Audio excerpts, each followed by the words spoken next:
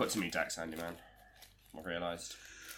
I know, it's a problem of my own making. Well, I mean, I'm staring down the barrel of wanting to build an 11th deck because I don't want to take anything apart, but I'm also like, I'm in build mode. And it's like, no. I have 5 at the moment I'm currently building. Moving has really helped. Moving has stopped me because now I've had to pack everything away, and now it's away. I don't just walk into the room, look down at what I call the workshop, where it has a pile here for that deck and a pile here for that deck, and every time I sit down, I'm like, oh yeah, and it's like reunites my thinking of it.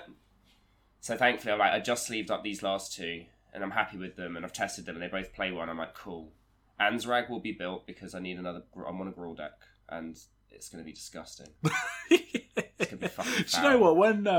When God of Revels, what's Xenagos, Xenagos, God of Revels. Everyone was like, "Oh man, this is like one of the most boogeymen of like EDH, really." And obviously being a Gruul deck, which is kind of weird because obviously attacky. And then there was a big old phase where people were like, "Do you know aggro in EDH just doesn't really happen?" And now it's like, "Fucking hell!" So we played against that naively fucking attacking tokens get double strike commander from, and every game it was just like, why am I getting hit for 58 damage? Where is this coming from? How does no one have removal? This is the thing. We live in an age where people are starting to dial back on their removal, which is why aggro is king. Because aggro just gets to go, I play all my threats and no one's going to interact with them, right? And it's like, oh, well, it's just a 3. I'm like, yeah, but then it does this other thing. It's like, oh, okay, it'll probably be fine. I'll put up some blockers. Doesn't matter. Doesn't matter when they're flying. So they've Klauth, got double strike. that dragon from like... Yeah, he's expensive. Yeah.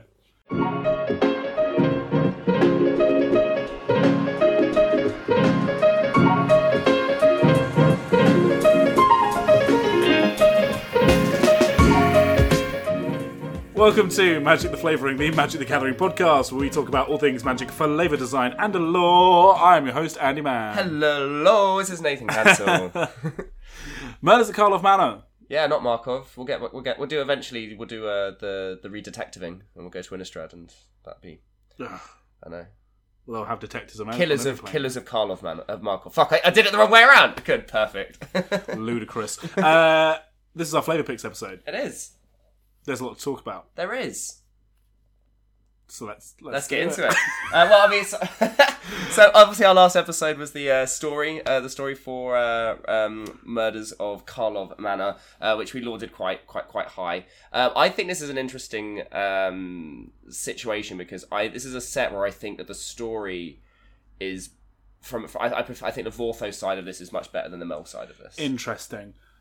Broadly speaking, so this is a very divisive set in terms of its aesthetic, in terms of its theming, the fact that it's a Ravnica set. All the parts of this set feels like someone has a real sort of hot take about it, one way or the other. And for the first time in a long time, I find myself being on the side of, but yeah, just fucking chill out, man. It's like, it's fun. And everyone else is going, this is dumb. And usually I'm the one going, this is dumb. Dogs are dumb. Yeah, and like everyone the else Seven Dwarfs thing, right? Yeah, the Seven Dwarfs is dumb. And everyone else is like, oh, it's fun fairy tale. Whereas this time I'm like, I like the hats. I like the trilbies. See, it's interesting, right? Because I think that this is... the big thing for this set, for me, right, is it's similar to Rivals of Ixalan, it's a backdrop set. And the two different things they wanted to do this in like internal undergroundy kind of set, and the more they got into it, the more they realised they could just put this as the and have the plane of Ixalan be the backdrop to the idea of the set. Yeah. And again, it's a similar thing. If they clearly wanted to go, hey, Cluedo hasn't sold a lot recently. It's one of our properties. Is there anything we can do with that? Or we could do a murder mystery set, which I don't actually have any issue with. I also think the Cluedo set by itself is actually still kind of cool. I like the fact that they did a weird twist on Colonel Mustard and stuff like that. Yeah. I think that's all fine. If we can have universes beyond, we can have Magic the Gathering does a thing. Yeah, exactly. I feel like it's fine. similar to the Dungeons and Dragons aspect of where, even though that does feel like a more separated IP, Hasbro can kind of do this, and I think it works. But it very much was clearly like they wanted to do a murder mystery set, and they had, in my mind and in my opinion, take of it of what you will, multiple better options to make the set feel more like it's fit within the environment. But Ravnica was more recognisable, and I know why they did it is because it's easier to care about the story side of it when it's characters that, you know, you've had time with. It's like, you know, the amount of time, we said this last week, like, Argris Koss being in it, oh my god, that's sick, that's amazing, you know. Of course, Lazav ends up getting a card because of course you would. Like, you don't get that kind of, like, character depth and almost like social expectation from any of the, like, from maybe some of the other planes, like say maybe New Capenna. Could this have been that now the Angels came back, maybe they started their own agency to try and figure things out and try and stamp down on crime? That could have been a good flip to what we've already seen from New Capenna. For whatever you might want to say about it, I'm of the opinion that I like it as a microcosm. I think from a limited environment, I'm pretty sure it plays really, really well. I'm sure all of the different mechanics work really well, and the playtest team have done a fantastic job of making something that feels coherent when you're playing it. Take a step out. Not all the way out just to the story, ignoring all the cards, which I think was also pretty good, but into that middle ground between of where what we've always been talking about in this podcast of where does the flavour and the mechanic kind of come together? How does it work with the world building of the plane that we're in? Does it feel like it fits? Does it feel like there are certain things that are missing or slightly off kilter? In not Rivals, that was years ago. In Lost Caverns of Ixalan, I felt like there were certain aspects of it that did feel like maybe they jarred a little, because you could kind of tell where the seams were between their pre-existing plane and their new concept they tried to weave into it. I think those seams are much more obvious in this set, and I think there are bad things you can pull out of that, and I will get into that a little bit. There are definitely good things that I think work, and it's very easy to go, just enjoy it for what it is, but I think the whole point is that those seams are way more noticeable, and for all of the fucking internet people with their loud voices and wanting to disagree with everything, it gave a lot of fuel to that, and I think for once they feel a little bit more justified in their opinions. Interesting. I think I agree with you in terms of you see the big breaks from convention, I'm going to say, rather than seams. Breaks from convention, to be political about it. I think my answer to that, in terms of someone who quite likes the fact that they've done something new, it would be very easy for me to just go, you are 100% right, but I like that they've done that. But there wouldn't be much of a podcast if I did that. So, end of episode. Here's my actual sort of like slightly approaching warm take. I think Ravnica is not as consistent in its design as people think that it is. I think Return to Ravnica block and Guilds of Ravnica Allegiance / War of the Spark, that wasn't a 3-set block, by the way, guys. It was a 2-set block with the Chaser.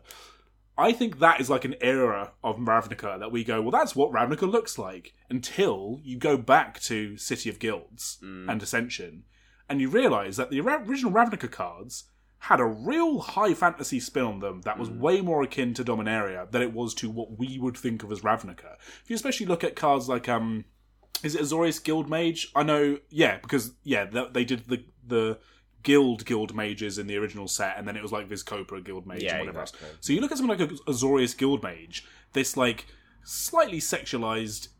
It wasn't, because it wasn't looking through a sexual gaze, but it was like a very scantily clad Vidalcan mage. Do you know what I mean? Which is nothing like the Vidalcans that they would kind of like later print. Just in terms of like a visual identity, there was a lot more like knights in shining armor aesthetic going on.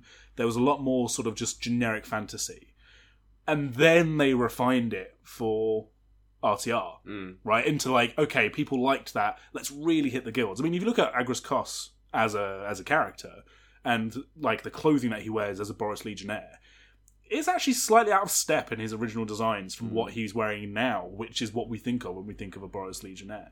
And I think moving forwards, for them to develop Ravnica in a way that isn't just, here's a set with 5 guilds, here's a set with the other 5, here's a third one where we mush them together. Because they only have this one swing. It's just one set, right? To do something that's not guild-based, but they wanted to use Ravnica for better or for worse. Doing this detective noir aesthetic that, yes, maybe would fit New Capenna better. Yes, we'll see cards, I know you have a couple lined up, that maybe look even like they could be in Neon Kamigawa, or Neon Dynasty Genesis Kamigawa anime, whatever it was called. I think that's valid, but I also don't think it's as much of a sin for Ravnica as people think it is. True. So so as soon as you said about Guilds of Ravnica, Rag for Allegiance, I'm thinking if you added this set as the third set instead of War of the Spark and have that as a block, aesthetically, I think it is quite coherent. We mentioned this in our last episode, right? Yeah. And I think that I think what you're saying is exactly right. I do think that Ravnica at this point, if you're not doing a block structure because that's what they've said they're not doing anymore, you don't, as you say, give enough time to each guild to kind of express and have their own time in the sun. So if you're not doing that and you're not making it about the guilds, what then at that point is Ravnica and what's it trying to do? And obviously the last set we had before this was War of the Spark, and it was like, okay, that's kind of the Ravnica is the backdrop to this Eternals war kind of thing happening, this Planeswalker battle royale, as it were. And now it's a similar thing of like, again, if we need to have a murder mystery set and we can put it in somewhere that has a modern aspect, like people would likely to have these jobs, people are likely to have the technology, even the fucking fashion to be able to kind of fit what we need for this aesthetic. Does Ravnica work for it? Yes, okay, it does. And I think I do agree with you. I do think there isn't anything necessarily so wrong when you look at it from that scope, because I agree that I don't think Ravnica has enough of a strong enough identity if you take the guilds away for it not to kind of have to lean on something else. I just think that maybe the gimmick was lent into slightly too hard, and I can understand why when people look at this and then they go, well, we're now moving into the cowboy set, why people go, did Hasbro just looking through like a toy set? Yeah. You've got like the Wacky Races set coming up as well going forward. It's like, I get where they're coming from with they've clearly thrown a concept at the wall and then they've hyper-focused on it. And there are definitely sets where I think even this year we'll see a very different design push and a very different flavour kind of gravitas when we go to like Bloomburrow or Duskmourn, because again they have to then build those planes up and kind of give us integrity to rely on, instead of going, here's this setting that already has a shit ton of integrity, a load of story and stuff that you care about, we can kind of do what we want within it. It's almost like a sandbox. And I think I agree that I don't think it's so egregious as people are making it out to be. I just think that it's not as veiled as they might have wanted it to have been. And there are certain cards that I look at within the set and go, oh, that's the Ravnica that I kind of wanted. And it's only when I look at those cards it makes me realise that the rest of the cards don't bring me that same joy. Yeah. And it's just, again, like there's a lack of almost evocation within the set. There are so many card arts where I look at it, it's just someone thinking in a blue kind of background or someone sat at a desk. I'm like, I wouldn't be able to tell you in a couple of years' time what the fuck that card was for, because it's just person doing a thing a little bit. And again, I don't know if that job role kind of aspect, that more down to earth, that less magic-y feeling, that less spells being cast, more evidence being taken, is that less of a magic film? I don't know. Again, is it nice to see magic as a game mechanical thing, kind of processing these different themes instead of it all being like, zoo, I make fire come out of my hand, and I'm resurrecting a fucking dinosaur or whatever. Like, fair enough, cool. I don't know where the line should be. I just feel like, the line was definitely strong enough that people have decided to stand one side or the other of it. You mentioned it there. I mean, not to just keep disagreeing with you, just to keep the discourse going, because I completely see what you're saying. But do you think, as you just said in that last little bit there, we've had 25 years of Zoom, Fire Mage, Pew Pow.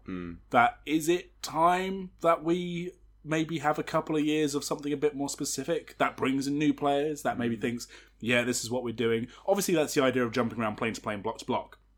But if every plane is just, these are what wizards would look like if they were slightly cave-like. This is what wizards would look like if they lived in a jungle. And this is like, now it's like, well, okay, what would wizards look like if they were fucking detectives? What would wizards look like if they were cowboys? That's just a slightly different lens. Yeah, I mean, people eventually got over the finger gun thing of Nuka Panerai. In fact, if anything, it was quite... Do you know what I mean? It was quite charming. Liked it, yeah. And I think maybe that's the thing, is where I think that maybe the charm of this just isn't quite as... It's not quite as on point, maybe. Maybe the charm maybe doesn't carry as much. Maybe there is a little less of that charm, that tongue-in-cheek aspect. I don't know. Maybe there's a few too many... Again, like naming conventions that are a bit too literally just not on my watch being one, or they went this way as a card name. I'm like, it feels a little less arcane-y. Yeah. And I feel like, again, I'm not saying yay or nay, because I'm actually quite open to seeing, again, if the set's built to be a really cool limited environment, and that's why all the mechanics are the mechanics that they are, I'm not going to get pissy that I don't have more cards to add to my commander decks, because ultimately I don't need to I don't need more reason to have to free up space in my decks. Sure. So well, interestingly... Is that something that people are butthurt about? If they're looking at the set and going, oh, well, in the wider range of Magic, this doesn't really work. It's like, well, to stop looking at it in the wider range. Start looking at it in the microcosm of it's just a set to be played kind of as it is by itself. I think it really benefits from being one set. Could you imagine this being a block? Right. Again, would they then have more time to show this is all the detective side of things, and then this is the non-detective side of things? Because I think that most of the set is broken down into either your people trying to find out the crimes, or you're either the people that are part of the crimes. Yeah. And there's only maybe 10-15% of the set that sits outside of either of those things and doesn't really care about it at all, and is just further ancillary Ravnica stuff. I think the bigger difficulty with this set, if we start looking a bit more closer into it, is that for me, this is a set that has a really strong story overall in a bubble. So as you say, it's going all in on these are the detectives, these are the people they're detecting. Be that the criminals or the the witnesses, whatever it is. My problem with this set is I think some of the really interesting stories that the cards are trying to tell, I don't know if they're telling it correctly, and I don't know if that's because here's an example of a card. I'll give you an example. Let's actually talk about some flavour picks. Exactly. That's why, so let's not talk nebulously, let's talk specifically. 20 minutes in, here we go. Cold Case Cracker. A 3 and a blue for a spirit detective, a 3/3. None of that matters for the flavour of this card. Spirit detective. Flying. When Cold Case Cracker dies, investigate. The flavour text is, it's a rare privilege to investigate one's own death. So this is a ghost who's detecting their own death, which in the sort of language of fantasy, there's this idea that ghosts are born of like unfinished business. Mm-hmm. That's how I'm reading this card. Mm-hmm. But if you zoom out, this card read to me like, okay, so when it dies, it gets a clue, or is it trying to say that once it cracks the clue, then it's able to die or go to rest, or is it that it's the previously living person dies, it gets a clue? Like, which way round does it go? Exactly. Because this creature, when it dies, gets the clue. But is it just because that's the constraint of the limited environment that it's trying to write? This is just how it's going to have to work play-wise. And is the larger story that it's telling, when it solves the clue, when it cracks the clue, which is, even cracking a clue is very satisfying because you crack things, right? In magic. You're discovering knowledge by by making sense of the thing that's in front of you. And it fits within magic slang. I really like it. And obviously clues were introduced all the way back in Shadows over Innistrad, right? Another very investigative, there's a case to solve kind of set. But again, in that one, the case was the backdrop to everything else that was going on the plane instead of being the other way around. But that's because it was woven into a large narrative. Exactly, yeah. So, but like, what does this card mean? Well, see, the thing this is exactly the issue I have, and this is probably why I have an issue with it as a wider thing, is because what you've got there is you've got the card, the low drop creature that does the set mechanic when it dies. And the problem with when you're doing we're doing a murder mystery set is that, right, so we're just going to print all of the same, let's say 25 staples we put in every limited environment, the artifact destruction, the giving an anthem to all of your creatures, the giving a hexproof to one of your creatures, all of those kinds of effects that you need to be in every limited environment, and then just go, cool, but now we're going to add, but you investigate on it, or but you also disguise, which is one of the mechanics. We'll get to the mechanics in just a second. The whole point of this, I think the problem is that once you have so many sets back to back of where they're doing these very tight, very specific mechanics that haven't been seen before, or they're twisting an old one but they have to redo it all for every one of the staples because it's the new mechanic, it starts to feel a bit very tired, because you start looking at each card and going, yeah, okay, cool, it's only a common, I really shouldn't be annoyed about the fact that it's just we can just slap this effect onto it and then we've ticked that box for the set. Mm-hmm. But if you do have that as 20 to 30% of the real estate of your set, it does mean that 20 to 30% of your real estate does just become a roll of the eyes. And again, as you say, how much did they focus on the flavour of that to be like, I mean, again, not to nitpick your nitpick per se, but for them, they might have thought they were very clever going, oh yeah, but when the thing dies, then they know that the killer probably didn't realise that the spirit's just going to come back and go like, well, I was in here doing this, who's likely to want to attack me and kill me, and that's the clue, because why would I be the subject of the murder? Yeah. But the fact it causes confusion on a simple design is maybe even worse if they're almost mishandling. I mean, again, is it just funny for them to make the pun of, oh, I get to investigate my own murder? Ha. That's something that can happen on Ravnica. Yeah. I just think the micro stories of the cards are maybe just the wrong way round. Well, so why is it blue? Why isn't it in white? Yours of colours of ghosts coming back. We don't really get many blue spirits typically in Ravnica, do we? The Azorius have spirits. Not as much though. Not to the degree, and I know this could be, but this doesn't look like an Azorius. Well, no, because they're all guildless. It's all guildless. You know what I mean? I guess it makes sense. It's fair enough. Kind of whatever. But again, this is where when you blur the thing that makes Ravnica of having this kind of guild affiliation, it makes the individual flavour of cards, as you say, a little bit harder to try and kind of go, yeah, that kind of works. Are you just trying to be funny. And again, the name, Cold Case Cracker. It's But like, I they think, want the alliteration, and it rolls off the tongue. But that's a good name for a Magic card. They went this way is not a good name for a Magic card. Yeah, exactly. And I feel like there's a lot... This is where I feel like the set, again, has enough of the...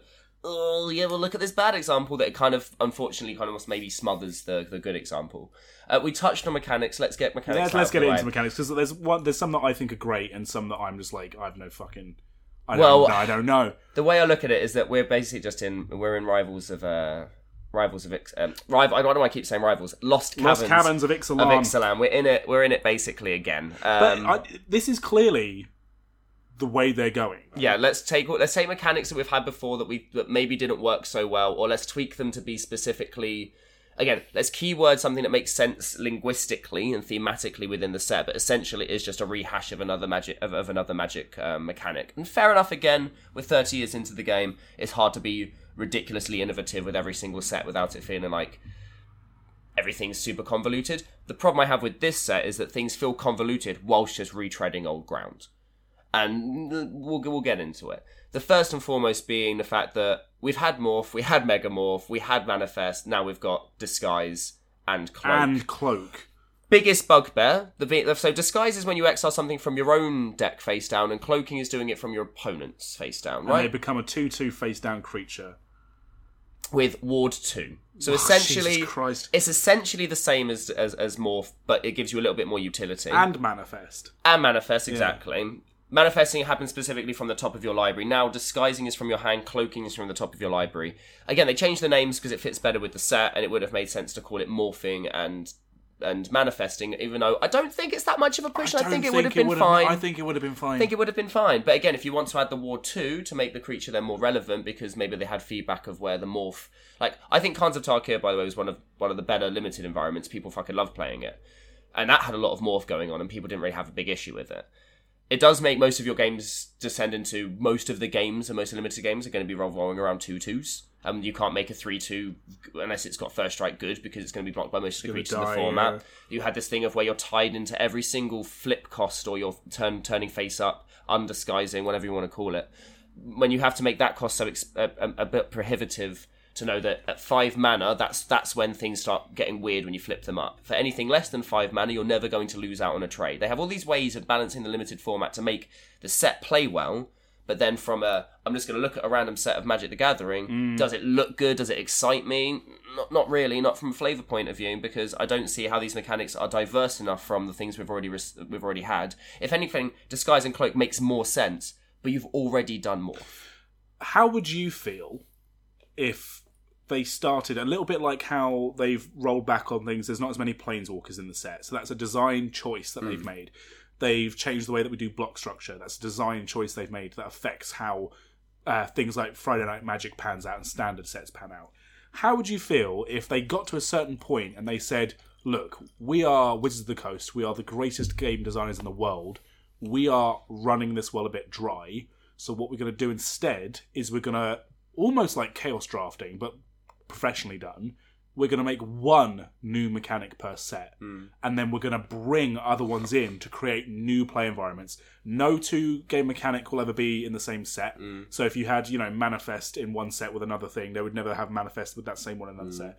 So they brought back in Manifest for this set. How would you feel? I think if it works within the environment, I think we've proven that overcomplicating a Magic set is dangerous. Time Spiral, Plane Chase, Future Sight was a block that was very alienating to new players because it was a love letter to older players. People that had been playing for 20 years had knew all of the mechanics, and maybe even were being reminded of some of the mechanics. Maybe they took a couple of years off and, oh shit, I get to play with a card that has Ripple. I've never played a card that has Ripple before. And they've had feedback of where they say, because obviously everything feels disjointed, it doesn't pass as easily. And what you're describing is, can we just take some older mechanics, add them into the new thing we kind of want to do? We've got all of this utility that's already kind of almost like how we build a commander deck, right? Of where we go, hey, I really want to build a counters deck, and there's all these different ways of getting counters on things. There's Mentor, there's Evolve, there's Bloodthirst. Is it Bloodthirst? I can't remember off the top of my head, but there's loads of different ways to put counters on things. Can we just shove those all into a set? Could they have done that, for example, if we focused and say did a Simic set, And instead of just having I've just thought of mutate as well, but instead of just having evolve, you have all of these other different ways of adding counters on, and that's the ancillary flavour that you're adding into it, is that how do the other mechanics then fit within this set, instead of how do we make a set that has 3 mechanics that fit flavourfully, and then spread all the mechanics across those. I think it works. I don't think it's so bad. We said this when we had Rivals, Lost Caverns of Ixalan, where we had the adventure card for Canon, and we've had an adventure card also now. Yeah. And I guess that's his thing as he goes through the sets. But again, if you're not following the story, you look at this random Kellen card that's got this weird different border and has a second, and it's the only card in the set that does it, and they've been willing to do it two sets in a row. So they're very willing to do this if the gimmick is flavourful. Yeah. So all you've got to do at that point is just make sure when you're doing it, it's flavourful, and no one's going to deny it. I think that they've had multiple cards in this set that had Battalion, and they didn't put Battalion on it. Why? Because no one liked Battalion. Doesn't matter, just keyword it. You've already put the plate, when it attacks with 2 or more other creatures, that's Battalion. So just keyword it. And the same thing with Landfall. If it says whenever a land ends, but it's not a Landfall set, it doesn't matter. You've just made a Landfall card. Just put Landfall on it. And then, if anything, the next time that person picks up and goes, there's no other Landfall cards in this set. I wonder if there are other Landfall cards in Magic the Gathering. Yeah. And then they look that up, and then boom, suddenly you've got all of the Landfall cards. So I think retrospectively keywording, or keeping retrospective keywords in the set is absolutely something they should do. And then, picking up random, we just need this one card, even if it's got a weird mechanic. If the flavour works for the set, I don't see why you shouldn't do that. Well said, I agree. I just think, so moving from Disguise and Cloak being a combination of Morph and Manifest, we then go to Collect Evidence, which is already wordy. I have a thing that if a mechanic has more than one word, it better be really evocative, otherwise why haven't you just made it into one word? Because do you know what the word that they could have used here is? Delve. Do you know why? Because Delve is already a fucking mechanic, Andy Man. And guess what? It's the exact same mechanic, Andy Man. Except for this time, we have to specifically say collect evidence and a number, and you have to do a mana. You have to exile up to or above that collective mana cost. And so, yes, that could be one card that costs 4 mana if it's collect 4. It could be 2 things that have 2 mana value, or it could be 4 things that have 1 mana value. Or it could be 1 thing that has 6 mana value and just lost out on your collect evidence equity by 2. What a shame. So if we've got Delve, Manifest... Investigate. Well, no, so, is this just Tarkit? Because there's 3 mechanics. You know what I mean? Exactly the same. It's almost as if these mechanics work really well together. And I think that is probably just luck of the draw. But again, why isn't this just Delve? And I don't think Delve, again, mechanically, doesn't synergize with detecting. Why does it have to be collect evidence? Why are you taking it from your graveyard? Surely you collect evidence for what's active, not what's already got. And again, you could argue the exact same thing in the other direction. What I mean is there's no reason to say that you couldn't have had Delve in there and it just be fine. And again, maybe they wanted it to be different enough that they felt like they were innovating. I don't think there was enough depth made for the mechanic of collect evidence for them to specifically say that, well, actually we want this card to be Delve 2 mana value instead of Delve 2 cards, because that actually makes more sense mechanically. Or the play pattern works better. I think the Mel and the Vorthos could have been met there because digging into bins and rummaging through suspects' bins to find an address. And why isn't that a card that's in the set? Actually, but they could have done the word Delve, as you say, could have been fine, because they could have done a lot of them. Because the idea is that you're rummaging in the shit that's been discarded away, so you're rummaging in your graveyard.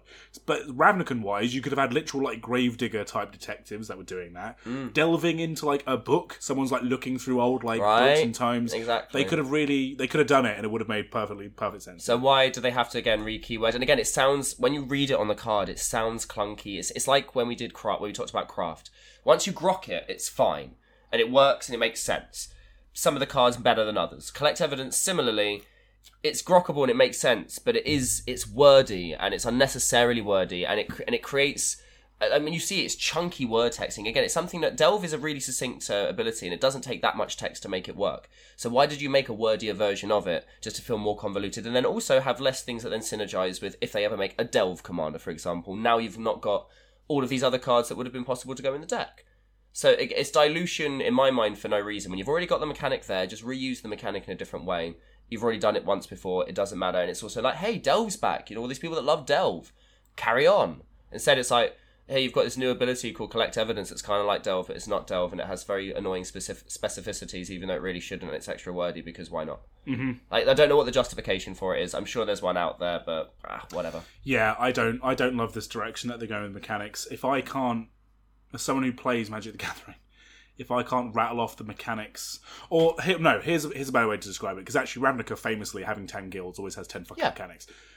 If I can't, by the name of it, go, oh, that's the attacking mechanic, or oh no, that's this mechanic. Battalion, I know that's the Boros mechanic. Yeah. Sure. Detain, that's the Azorius mechanic. I don't even know 100% what it does, even off the top of my head. Do you know what I mean? But I know what it's for. I don't know what any of these mechanics are for. Yeah, and that's the problem, right? Because the idea of Ravnica is that the guilds gave identity specifically. Like Unleash, or...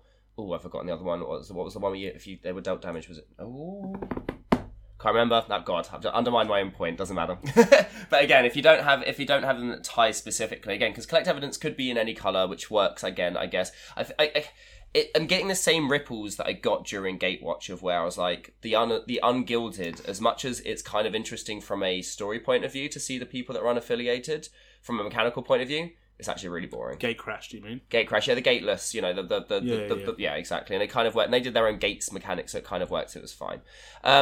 Another repeating mechanic, Investigate. Obviously, we've kind of already spoken about this. Well, yeah, so, but can I just touch on Investigate? Please, clues, yeah, actually? Because this is the thing, conversely to my little whinge about how Cold Case Cracker, as much as having, like, in a zip by glance, having, like, a really interesting story, when you dig down into it, it gets a bit confused. The thing I really appreciate about this set, and the thing that I actually am like, oh, fuck yeah, sick, is that they've managed to... The clues are the main one, right? All the other ones are just like, hey, here are the new mechanics, blah, blah, blah, blah. This is the clue set. The Clue is it's the game that they're selling, because it's not called Cluedo in America, it's called Clue. It's called Clue, yeah. So it's the Clue mechanic for the Clue adjacent set, and it's Clue. And since Shadows over Innistrad and Eldritch Moon, people have been like, bring that fucking mechanic back. It's been, We've done enough treasures. Yeah. Blood was a bit pants. Yeah. We've done food and we've done map. Let's get back to clues again. So here's what I really appreciate about it.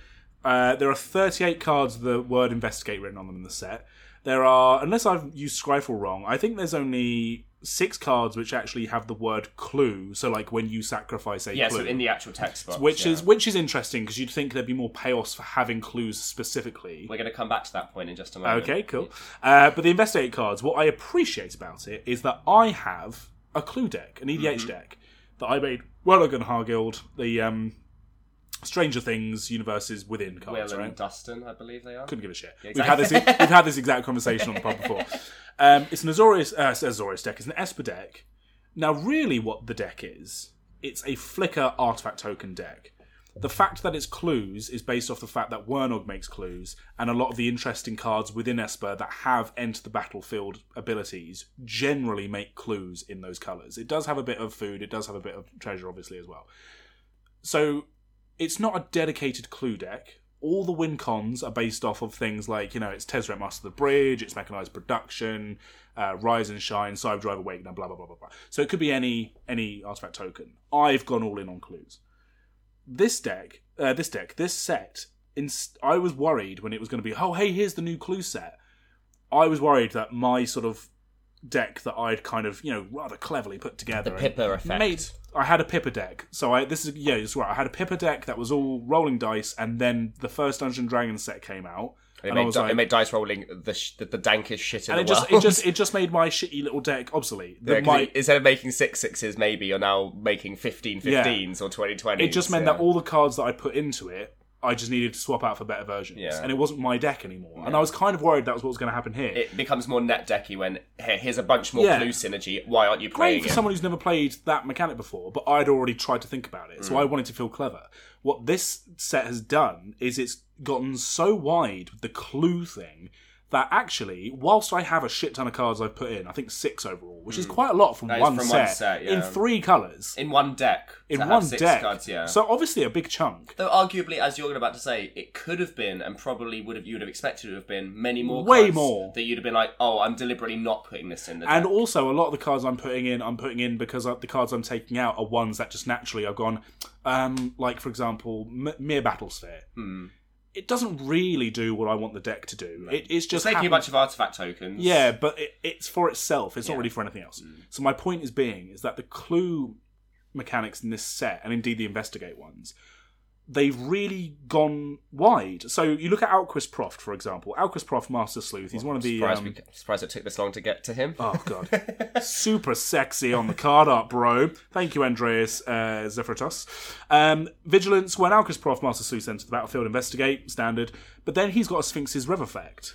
But with clue synergy. So X, white, blue, blue, tap, sacrifice a clue. That's the whole cost. You draw X cards and you gain X life. Because he is such a good sleuth that when he can get one clue and get all of this value out of it. But then the Sphinx's Rev effect ties into other Ravnica sets. Because he's also been in Azurius, probably that Sphinx's Revelation. I think that Azor probably donated that kind of knowledge and thinking, kind of like how Niv Mizzet works with the Firemind. Mm-hmm. He always inspires revelation, because he's probably diffused that knowledge throughout the Azorius somehow through the Guild Pact. Absolutely. If we just jump... I mean, I'm literally going to just jump to another random card.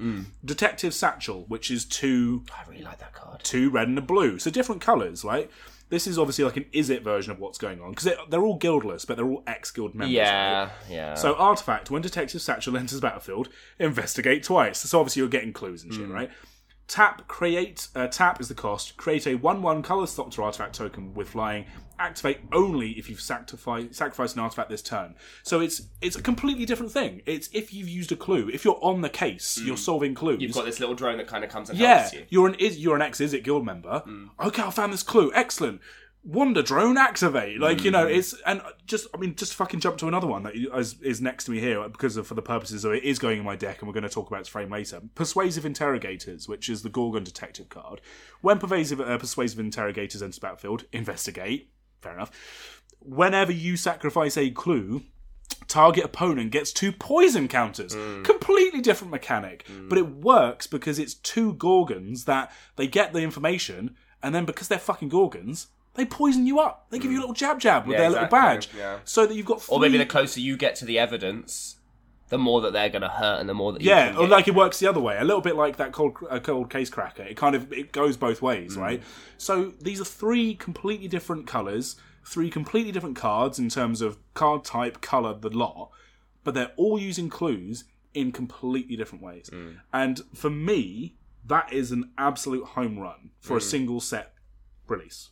Yeah, for sure. And again, this is something the most interesting mechanic we've talked about so far is one that hasn't been repurposed. It's one that hasn't been invented with a new swing. Yeah. It's that we're going to take the thing we've already got and we're going to broaden it.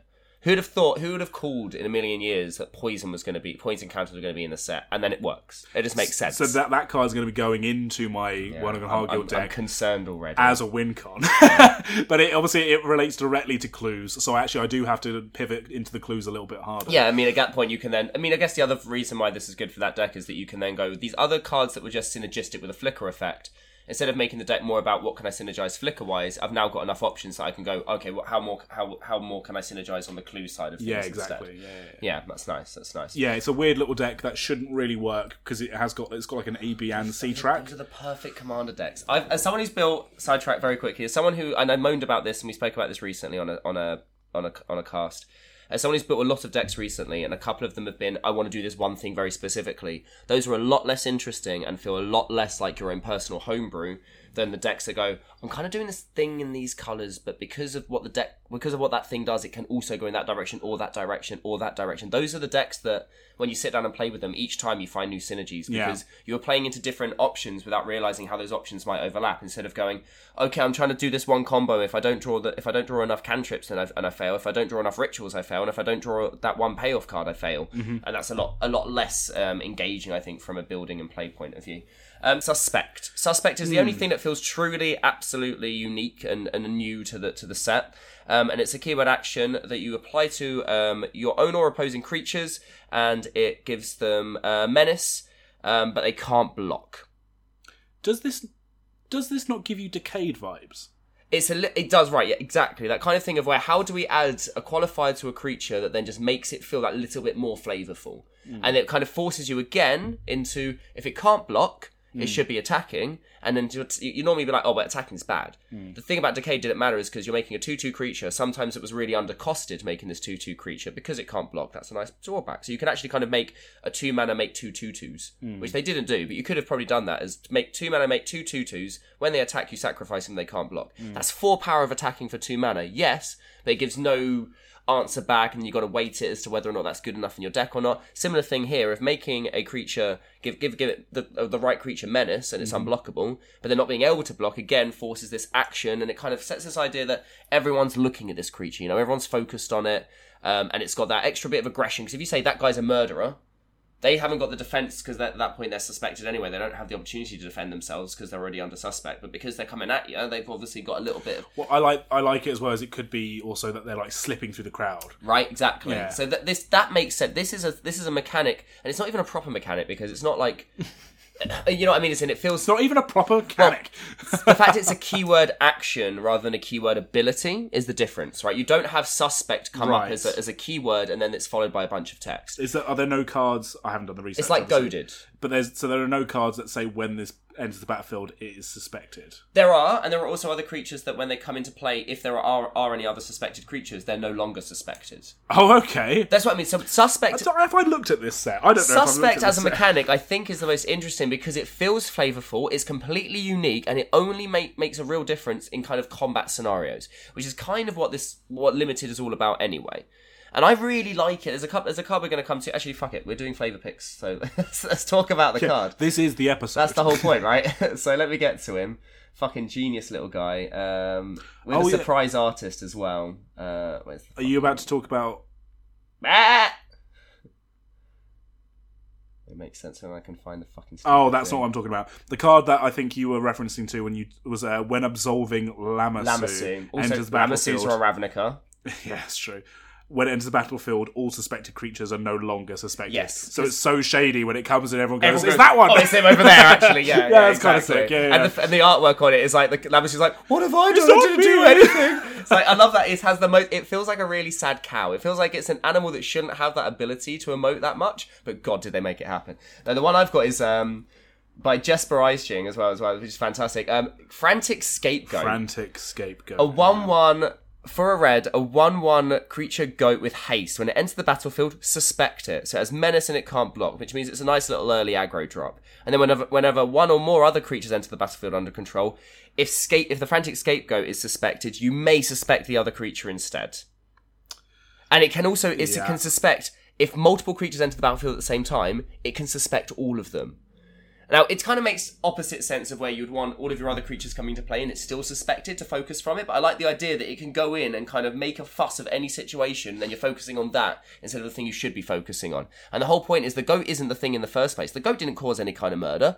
It's just only being suspected because it's causing a ruckus anyway. It's like those bull in the china shop situations, or when like a random animal just gets out in the middle of a city, and no matter what is happening, everyone will grind to a halt and focus on the animal causing a fucking fuss. And I love it. And it's one of the better artworks, I think, in the set of this absolutely batshit crazy goat coming at the camera.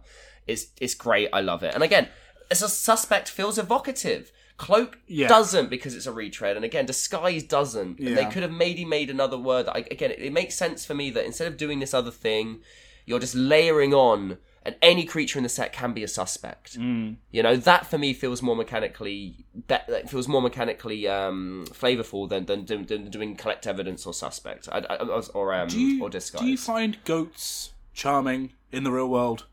I think they're grotesque. But in Magic, they are some of the best. It's one of the best creature types ever. Goats are one of those things that people really love and are like, oh no, goats are so cute. They're destructive little bastards. I think they're hideous. I think it's the little leapy thing they do when they're kids that everyone really likes. It's that eyes. Well, all ovines have the side slit, the letterbox iris, don't they? What? So I know. Is an ovine like a bovine? Yeah, you just take the B off. Am I 33 and I don't know what an ovine is? Yeah, there's Oviomancer in Magic where it turns creatures into goats. What's an ovine? Like sheep or rams. But why are they not? What makes them an ovine? Not being a sheep, not being a cow. What's a bovine?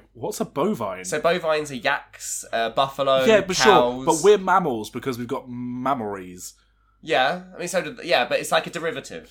It's like do bovines have bovidials? No. The whole is. I guess at some point, I don't know what a bovine is. I guess at some point the livestock. Because think about it, the difference between like a cow and a sheep really is size and woolliness. Okay, I know B&E just came out of your nose then, but also like... You can't say that when I take a swig because you milk both of them, you eat both of them, they both have similar processes of, like everything about them is kind of similar apart from their... I'm sure there's actual other biological differences. I'm not a fucking, anthropologist. But, yeah. Is that what Anthropology is the study of humans. Is that? I thought it was animals. Let's move Addy on. man. Let's move on. I'm Right, showing cool. my whole arse So, here. something else to get really, really angry about. Actually, we're quickly, since we had a little mention of, you talked about clues to payoff and how many clue effects there were in the set, Yeah. how many payoffs there were. Let's quickly drive by on a detective, shall we? As a creature. I know, we're going to get there eventually. It was the elephant in the fucking room. I've come off of it ish. I've been waking up to the sound in my brain of you screaming this word at me over and over again. Dude, it's so annoying. What's really funny is this persuasive interrogators. The Gorgon detective that we'd spoken about before, of where in the regular artwork they don't have a fedora because how would they wear it? Would they put it on their regular heads, or would the little snakes have them? But the Gorgons on Ravnica don't have snake heads on the end of their tendrils, in which I'm kind of annoyed about because I would have liked to have seen tiny little fedoras. No. In the dossier treatment, oh my god, do they have fedoras on? And for humanoid creatures that have a tentacly wreath on their heads, how they can wear hats ever? Yeah, but Tyler Walpole's flim-flammed this because he's put them in shadow. I know, so you can't really tell. Can't tell. And then also, it kind of got pointed out to me, could you imagine how cool it is to have a Gorgon's tentacle lift the hat off and greet you? So the hands are still in the pocket, and the Gorgon tips its hat to you while the hands are still in the pocket. Now that is fucking killer. I love it. So let me get this straight. The fedoras are too far, but as long as they comedically pulled it off, as long as there's a cool way for it. So same with Ezrim, right? If the mount reaches up and tips the hat from the rider, I feel like it's slightly more forgivable, but I'm still pretty pissed about it. What's your problem with detective? So how many creatures are in the set, Andy man? I'll tell you, 142. How many detectives are there in the history of magic, Andy? I'll tell you, there are 70. Out of those 70 detectives, how many of them are in this set proper? I'll tell you, there are 52. Out of 142, how many are 52? 36% of the creatures in the set are detectives, Andy. It's the detective set, 36% of the detective set. set, I would like Nathan. to. I didn't have time to, but I will at some point maybe. I've already bitten off more than I can chew in saying just that. I don't think there's been a greater weighting to a single creature type in a set since they errated Phyrexians. Werewolf and vampire. I can guarantee you now there are probably not 36% vampires, even in Crimson Vow. Ally in Zendikar. Ally doesn't count because it's shapeshifter reshifted. The fuck do you mean that doesn't count? Doesn't count because they just slapped on everything to make the set work in the same way they put changeling into Lorwyn to make classes. Dinosaur. It's forced. Andy, All it's right. forced. And I'm sorry, it gets to a point of where 36% of the creatures in your set are detectives, there shouldn't be any cases to fucking solve anymore, Andy, man. Well, it's Ravnica, man. Yes, but Ravnica's a set where in murders were never a thing before that everyone Maybe really cared these about. are all the detectives. If they are, that's still too many. 36 is too many. The amount of crime that goes on in just the 10th district alone. There's 10 districts, Nathan. It baffles me. It baffles me. Again, it's the point of... There's murder for show. And yet somehow now they decided the detectives are important. The Rakdos should all be arrested, surely. Well, that's very much the opinion of the Boros Legion, yes. Shut up. Stop it. You fucking Well, fascist. they don't even want to be affiliated with the detectives because they think the detectives are fucking everything up. Oh, you fucking cop. When the very denizens of the plane say we don't fuck need this off shit. to your fucking angel master, Right, whatever. whilst the She's clowns gorgeous, and though. demons I do and love fucking. her. Aurelia Risbay. Okay, right. Last thing, very quickly. Another thing to get really angry about. So we've had sagas, we've had classes. Why not just meet that in the middle and do cases, eh? Why not we have another vertical design, step-by-step fucking enchantment type? I'm not mad about it. Why are you mad about it? Because it's literally halfway between... And I guess the whole point is, well, it's not a saga, and it's not a class, so it has to be a case. And again, I like the process, I like the mechanical process of where you have this thing that happens when it comes in, when the case first starts. To solve the case, you have to fulfill this certain requirement, and then afterwards it has a payoff. Why isn't it just a normal enchantment? Okay. Why does it have to be a case? Counterpoint. Yeah. Level up. It's also just level. No. That's my point against it. I'm not giving you that as ammunition. That is ammunition. If we have creatures that, when they attack, get a thing, when this creature attacks, it gets menace, blah, blah, why can't we have creatures that, when you pay into it, it gets bigger and better? It's just level up for sagas. But what about monstrosity? That's when you pay mana and it gets bigger. Well, quite. Well, but no. But what I'm saying is that instead of sagas just triggering, you just get sagas. They just trigger fucking magic on easy mode. That's what sagas are. This you have to pay mana into. So this is the thing that I think is kind of funny, right? Is that I agree wholeheartedly. I am literally devil's advocating myself because I don't actually care, and I think the cases are really, really cool. The thing that kind of aggravates me is that they keep boxing themselves into corners by going, let's make the saga a very specific thing, and then if we want to flex on it, we have to create read ahead. Otherwise, it doesn't work because it's no longer a saga, and we have to create this whole new mechanic to make it work. Then let's do classes, but because classes are activated abilities that you go through, we'd format it the same way because it's a progressive enchantment effect, like sagas are. We can't call them sagas because they're not. And then this almost has the exact same feel as a class, where it has this kind of effect at the beginning, and you kind of have to pay in to get the second effect, and you have to pay in again to get the third effect. And I guess it's not quite the same because, again, you've got to fulfill a certain requirement, and then you get the payoff, and it keeps all of the abilities. You never lose them. It's not like a saga that goes away. They are different enough, I get it. But do you think, because I understand, I do understand, because it's sort of diluting something that was so pure and good. And do you think maybe we were just spoiled because the first few sets that sagas appeared in, things like Dominaria 2018 and Kaldheim and all these sets, because they fit as a narrative card that told stories of planes or went into planes where stories were the way the world worked. It was like you couldn't make a better format of a card for these. It was almost like giving it a mechanic in the form of a new card format. Yeah. Whereas it was like enchantments, but it was like enchantments had never been like this before. Yeah, like it was almost like it wasn't an enchantment. They could have just had Saga as a new card type and be like, yeah, sure. It actually read more like a Planeswalker, right? Because it had that almost thing ability of going, it has 3 different abilities. So my my counterpoint to me being annoyed about it, what are cases if not very specific stories about crime? In the same way, what is a class if not a very specific story about someone's progression through their craft? Would you have preferred... Again, we're kind of going back to the well of why don't they just use things that exist but put a flavourful twist on them within the mechanic. Would you have preferred that all of the sagas in the set, and they were called sagas, were defined by the fact that each page counter was only earned when you cracked a clue? Yeah, you had to. Yeah, or like you had to go through... You could go through the chapters, but you could only go through the chapters by earning it instead of naturally occurring. But isn't I suppose the reminder text on sagas is that it has the saga has that ability. Thing. This is what I mean. Is they boxed themselves into a corner with sagas to the point of where they couldn't then make it work for a case, so they had to create a whole different thing. Also, the main reason I'm annoyed about it, and it isn't because the diversity creates inconsistency. Because again, I actually really like that. I also really liked, while we're touching on it, that each case had its own little Easter eggs within it. It goes without saying that this is the clue set. And I mean clue not just from the fact there are token clues, there are clues in all of the artworks, there are clues in flavor text, there are clues in everything. And I think that the individual cases all had different clues within them, different numbers and stuff, and I don't think we've even come to the full conclusion of what all the different puzzles within all the different Easter eggs and everything actually are. I don't think they'll ever release it, but they might do one day go, here, 5 years on from Murders on Karlov Manor, these are all the different puzzles that you didn't actually find the answer to. These are absolutely all of the Easter eggs we threw in there. You know, Fibblefit, for example, is in 5 different cards this set. Go and find him. Don't just look it up on the wiki like I did. Because I thought it was only 2, having gone through the main set. And a couple of them are a little bit harder to see, but it's 5. I've spoiled it for you. Why don't other card types have this kind of diversity? Yeah, you've got normal enchantments. Yeah, you've got creature enchantments. You've got the... What was it called when you had from Theros... Bestow.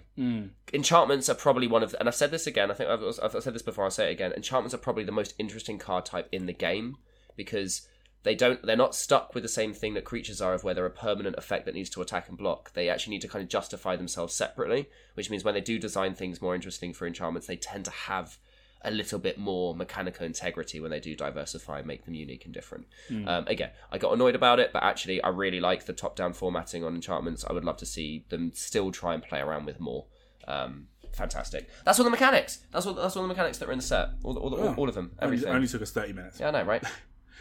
It's Kellen Watch. It is Kellen Watch. What's he up to this time? Does his artwork look any less weird in some of his iterations? Buddy, I like the fact that he looks different in each one. So we have a new Kellen. He's got a new colour. Oh, what a surprise. So we got original Kellen, that is to say Kellen the Fey-Blooded was white-red with a white adventure spell. He was a red impulsive character who had a righteous quest to go on to go and find these things. Then we had Kellen Daring Traveller, who was a white creature More grounded, more noble, was trying to just do the cause and help out the people. with a green adventure. So maybe facing his natural process of wanting to explore further. I don't know, I'm reaching. Yeah, I mean, it created map tokens, whatever. So he was in different colours. Yeah. So he's gone from red-white to white-green, and now he's gone to green-blue. This time, interestingly, he's dual colour on both his creature and the spell. Which might show he's got even more integrity now, from now he knows who he is, how both sides of his card both have the same influence of different mana within it. But the same manner as Oko.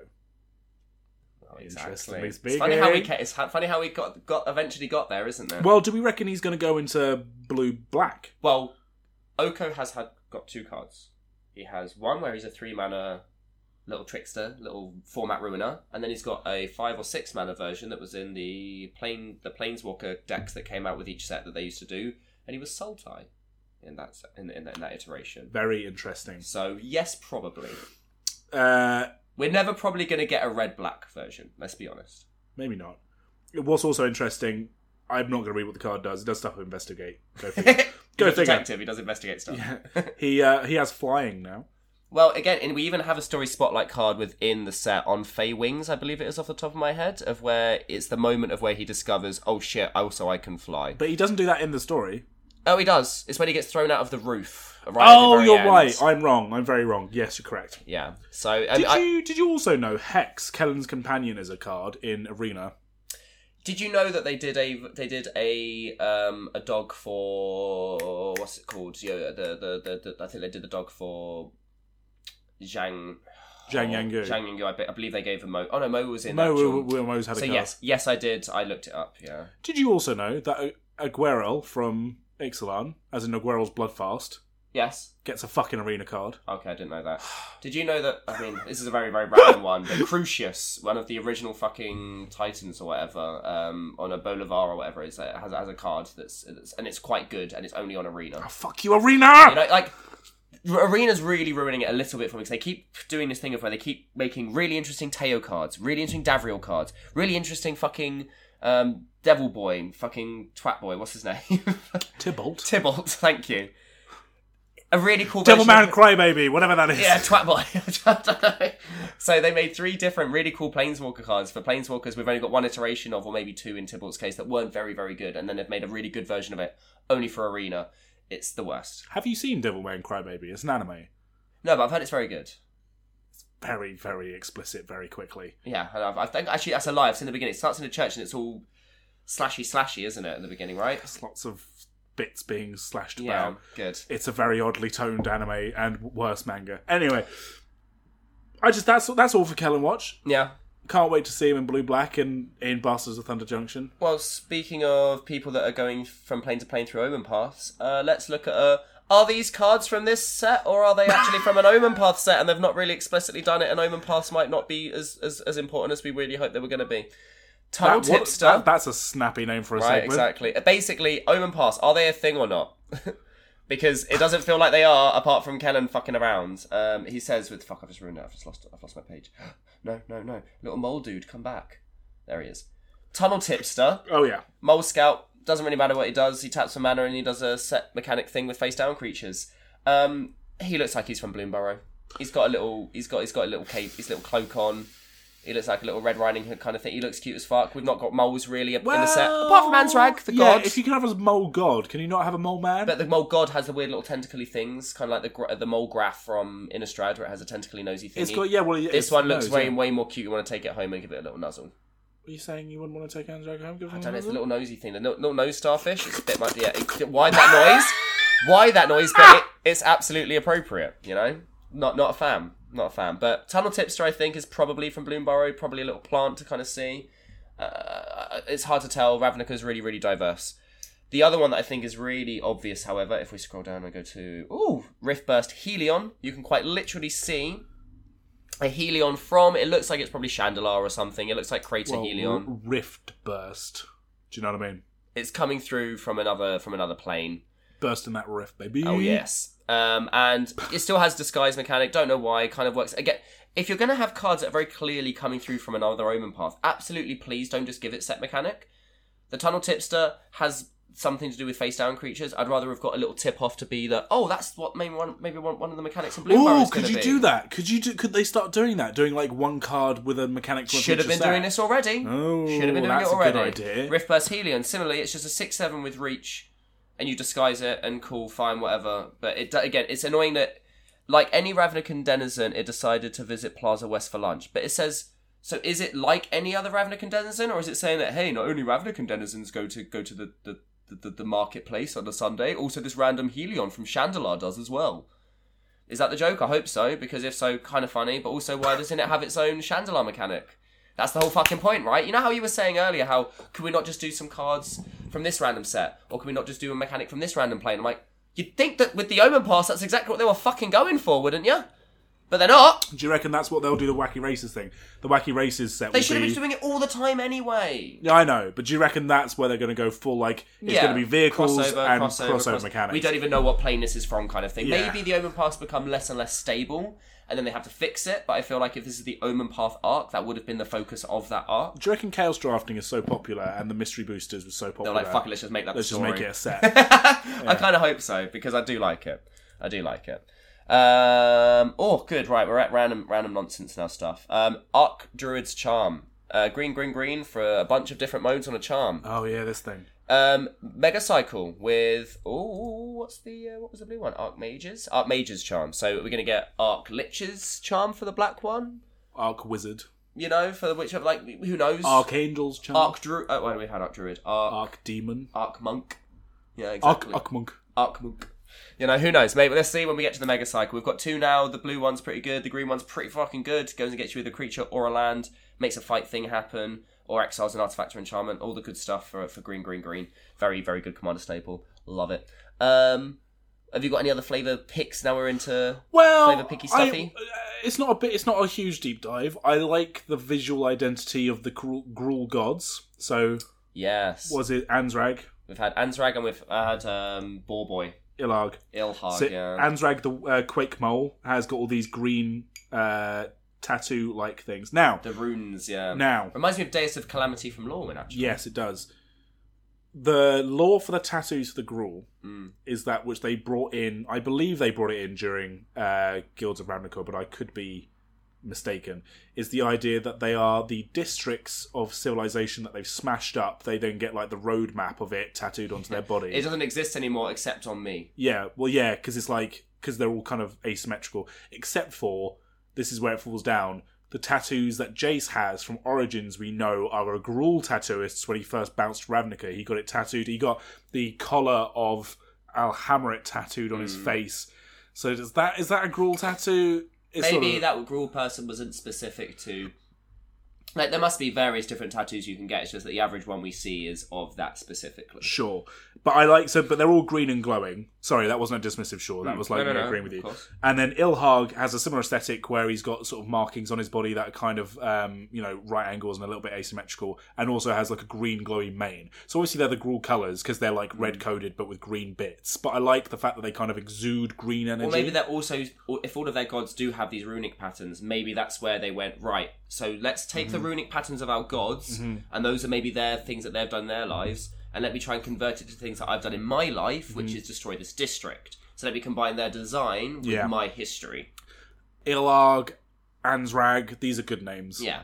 I like the Gruul a lot. I would like to do, and again, we're not going to do it because we've just hit Ravnica and we've talked about how it doesn't really work, but I wouldn't mind doing some focus-in sets on specific guilds and they make the whole set about that guild. I'd like to do a Selesnya Gruul one, of where they can kind of go...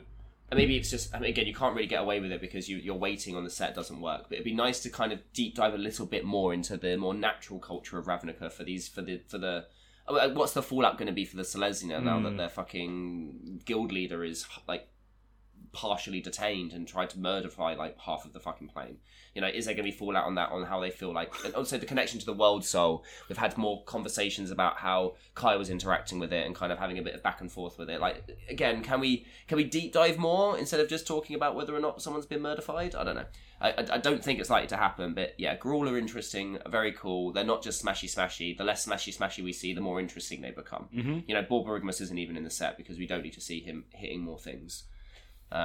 Yeah, in the story they had a representative that was just trying to talk about freedom. Yeah. He wasn't even uncultured. He just wanted to be free. I know. And you look at him as a card arc, this shaggy-haired Merlin-looking centaur, and you'd think probably quite uncultured. Yeah. Turns out I'm just biased against centaurs. Yeah. Who knew? You're just vain. Who knew? Exactly. So my random card that just doesn't make any sense within the set, really. Barb Servitor. 3 and a black for an artifact creature construct. It's just spikes and chains with a Rakdos Signia as its flaming face. It's an indestructible 1/1. When it enters battlefield, you suspect it. Which again, they're just putting random mechanic card on the card. I kind of like that because you look at it and you automatically think you've done a murder because you're made out of knives. Yeah. So that makes sense. You probably did 4 murders coming to work. Yeah, today. exactly. You accidentally have murdered a few people today already. And then does some other things, like if he does common damage to a player, you draw a card, blah, blah, blah. It has to be blocked. None of that matters. What I like is it just feels very nebulously like it doesn't have anything to do with the crime set. It's just a Rakdos construct, and this is what the Rakdos do. They make weird kind of... When they want to make something artificially, they make it out of jagged metal, and it's super dangerous. I like that. That's just a bit of extra Rakdos flavour in the set that we otherwise wouldn't have had, that didn't have to be about crimes or detectives. Kind of like it. That's it. It's fun. It's interesting because that's the card I looked at and I went, you're nothing to do with the rest of the set, and I quite like that. I like the drive-by where you still get little nuggets of Ravnica within the set that then make me lament when I look at random Sphinx that also is a detective and has set mechanic on it. Should we go to artists? Can I also ask how Festaleech is a 1/1? Have you seen the size of the Festaleech? I mean, yeah, it's got a bird for scale, but it's consuming the bird with its maw, and it's got to be like a good 5 foot long, and it's only a 1/1. Yeah, but it's a leech. But it's a body-sized leech is definitely dealing you more than one damage. I guess if you've only got 1 toughness. As a human, if 1 is your toughness, and it takes 1 leech to kill you, that makes sense. Why is a soldier a 1/1? Yeah, I know. Let's not do this again. Power and toughness does not matter. No, I know. If 1 is your lowest toughness... Yeah. Do you know what I mean? I know. Okay, before we get into artists, I've got I've got one more nitpick and then one more cool thing. My nitpick is assemble the players. It's a card that triggers off of creatures with power 2 or less, and every creature that's in the artwork has more than 2 power. What the fuck? Like, literally every single creature in it has Judith, Aurelia, Trostani, Tolzamir, and I think, off the top of my head, Tolzamir isn't a 2/2 that makes a 5/5, it's a 3/3 that makes a 5/5 off the top of my head. Like, none of the creatures in the artwork make any sense of the mechanic of the card. The mechanic triggers when a power of 2 or less comes in, and none of the players are small enough for that to work for. You fucked it. You ruined it. And then, we spoke about where's the Upside Down Mountain? And the Smart Goblins are from? Where are they from? Oh, Marcadia. Yeah. In this set, we've got a Goblin Codebreaker, which Goblin Rogue call that takes some cleverness to be a Codebreaker. And then you've also got a novelist. Yeah, crime novelist. Goblin Bards, yeah. So goblins on Ravnica, actually pretty smart, pretty good. I know, I'm just saying. Marcadia is definitely losing their crown when you've got a novelist. I think... a goblin novelist. The goblin, yes. Okay, so the goblin novelist, yes. They could be schlocky, because it's crime novels. It's pulp. But it's also, he's a bard. I like the fact that he's writing stories, and he's a bard because he's telling stories. It's also a very soft-looking goblin in terms of the features. It's not very sort of like sharp nose. He looks like he's well kept. He looks like he'd be shunned by other goblins if he tried to walk into the goblin look at bar. his soft, limp wrist. Yeah, exactly. Get a real job and build a Thopter Death Ray machine. Why don't you go to hang out with Rao and Tomek? I mean, because they seem like kind of... They're actually really nice guys. They seem like also, really chill. Tomek in the set is beautiful. Have you seen the alternate artwork for him? I mean, both artworks are great. Mm-hmm. We're thirsty today. It's the lip smacking I don't think I abide. Anyway. Yeah, but you can't hear you licking lips, It's easier for me to be heard. My artist for the set. Do you know what it is? Is that I can say the most, I really want to fucking rail out Chris Proft. And people, I don't think it comes across anywhere near as grotty as when you just go... I don't say the word I want to rail. No, but that's an example. But that's what I'm saying. I can be really horny for Beardy Boy, and as soon as you're this character, yeah, you just sound way skeezier than I do. Well, yeah, that's because I'm way skeezier than you are. I'm a skeezy bro. I've less dignity than you do, and absolutely less shame. I think, yeah, both of those are probably true. My artist for the set is Jeremy Wilson, artist for Airtight Alibi and Insidious Roots. Yes, Insidious Roots. Insidious Roots is the black-green enchantment, and Airtight Alibi is the green aura.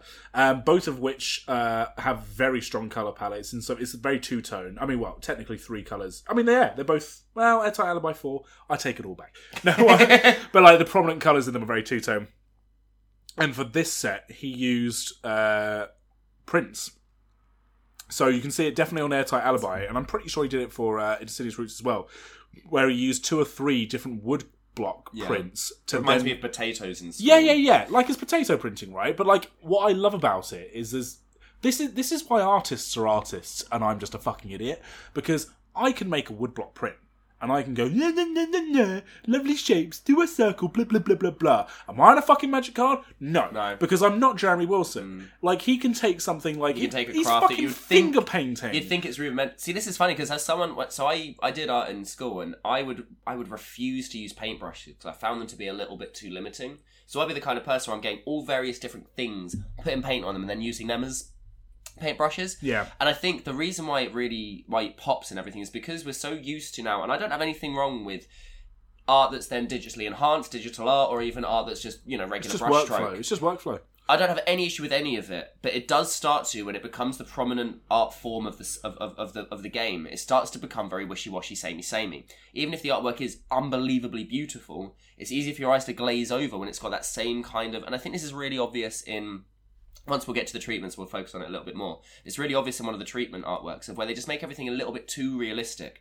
And so my eyes kind of, unless it's in a foil or something like that, it just doesn't pop. Whereas these, it's a very different style to what the normal, as we like to call all the way back in the day, when we were talking to Vorthos Mike, when we were talking about the target board. Yeah. Where on that target are you throwing the dart in terms of, is it magic art or not? Yeah. And we've now got to a point of where a lot of magic artists... In fact, it feels like even like half and half now are doing weird abstract things. Well, do you remember when it was like the wood carvings for some of those Kaldheim? Exactly. Yeah. So I mean, it's fucking brilliant. And like, I mean, as with all these podcasts, we talk about the artwork. Just look up Jeremy Wilson on Scryfall. Now, before you do, hold your horses. I see you there clicking away. Don't scroll down. What was the first set? I mean, you would not know. Take a punt in the wild darkness. Last time you did this, I got it right. You did. If I was to tell you that he's got 2 cards in this set, he had a whole bunch of cards. In fact, most of his cards are from Dominaria United through to All Same Will Be artist, One. yeah. Same artist. Right. So he's got 1, 2, 3, 4, 5, 6, 7, 8, 9, 10. 10 cards from Kamigawa through to March of the Machines All Will Be One era. So that's prominent. So that was his first set before then, though. Well, so he's got 18 cards overall. Right. That's when he's like really fucking, I'm in Magic the Gathering now. What was the first set he did a card in? So for that fewer card, I'm not going to go too far back, and only because we've also recently mentioned it, and it's been in the pod already. I'm going to go with Tarkir Block. Battle of Zendikar. Oh, I wasn't far off, but yeah. Battle of Zendikar, he did the core ally token.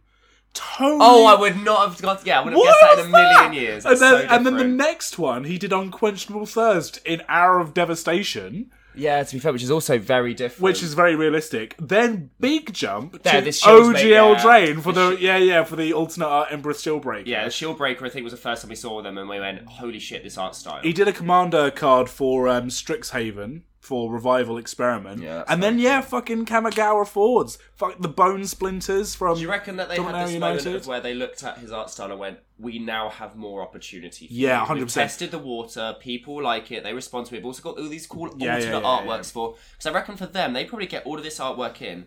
They don't necessarily know which one they're going to put it on. They probably don't know if they're going to put it on the dossier art treatment, whatever the circle round realistic magnifying glass one is, or a regular artwork. Yeah. They might not know which they're going to put it on, and then they kind of maybe try them in different ways, and they go, which one works best? In the way that Wiley Beckett, when they came into the game, they then brought in other artists that had, you would say, arguably a similar visual style. Very similar style, yeah. Dominic Mayer does work on, say, some of the key arts, and then does start work in the actual game. And then they're like, who else does this, like, really striking two-tone graphic style? Fucking Jeremy Wilson. Yeah, let's get them in as well. I mean, if you look at Return to Action in Kamigawa, it's a fairly standard, like, person who's, like, digital art, and then all the kind of digitized two-tone But it stands out so well. And you might even consider it to be, like, to be minimalist, because it is. Yeah. And I think this is something that I think we're going to say about, and we have this, I think we just, both of us typically gravitate towards these anyway. The more abstract and the more minimalist your style, the more striking we find it, because it gives us the feelings of, like, old style artwork, of where it didn't have to feel photorealistic. Again, I stand by saying that certain arts, if you can just take a picture, if you can make an artwork that looks enough like a photo that you could take a photo, you probably should take a photo. It's impressive use of your craft. That's a hot take. It is, and I get it. And it's an impressive use of your art, of your craft, but the whole point is that if it's not an interpretation but a mimicry of it, have you maybe missed the opportunities for them to push it into a direction of where a camera can't? You know? And I say this as someone who's seen people do fucking acrylic paint and, like, rain down a window and been blown away by how the fact it can look photorealistic. So, again, take that with a pinch of salt. But in a similar fashion, Danny Schwartz, who does the Aftermath analyst, who has only ever had one other card in actual paper printing, and that's the alternate artwork for Virtue of Strength from Wilds of Eldraine. They have a very distinctive art style. They've also done Merfolk Tunnel Guide and Mycoid Resurrection, which came out, I guess, in Arena 24, I'm guessing, from what the symbol is. Yeah. Both of which have very striking designs.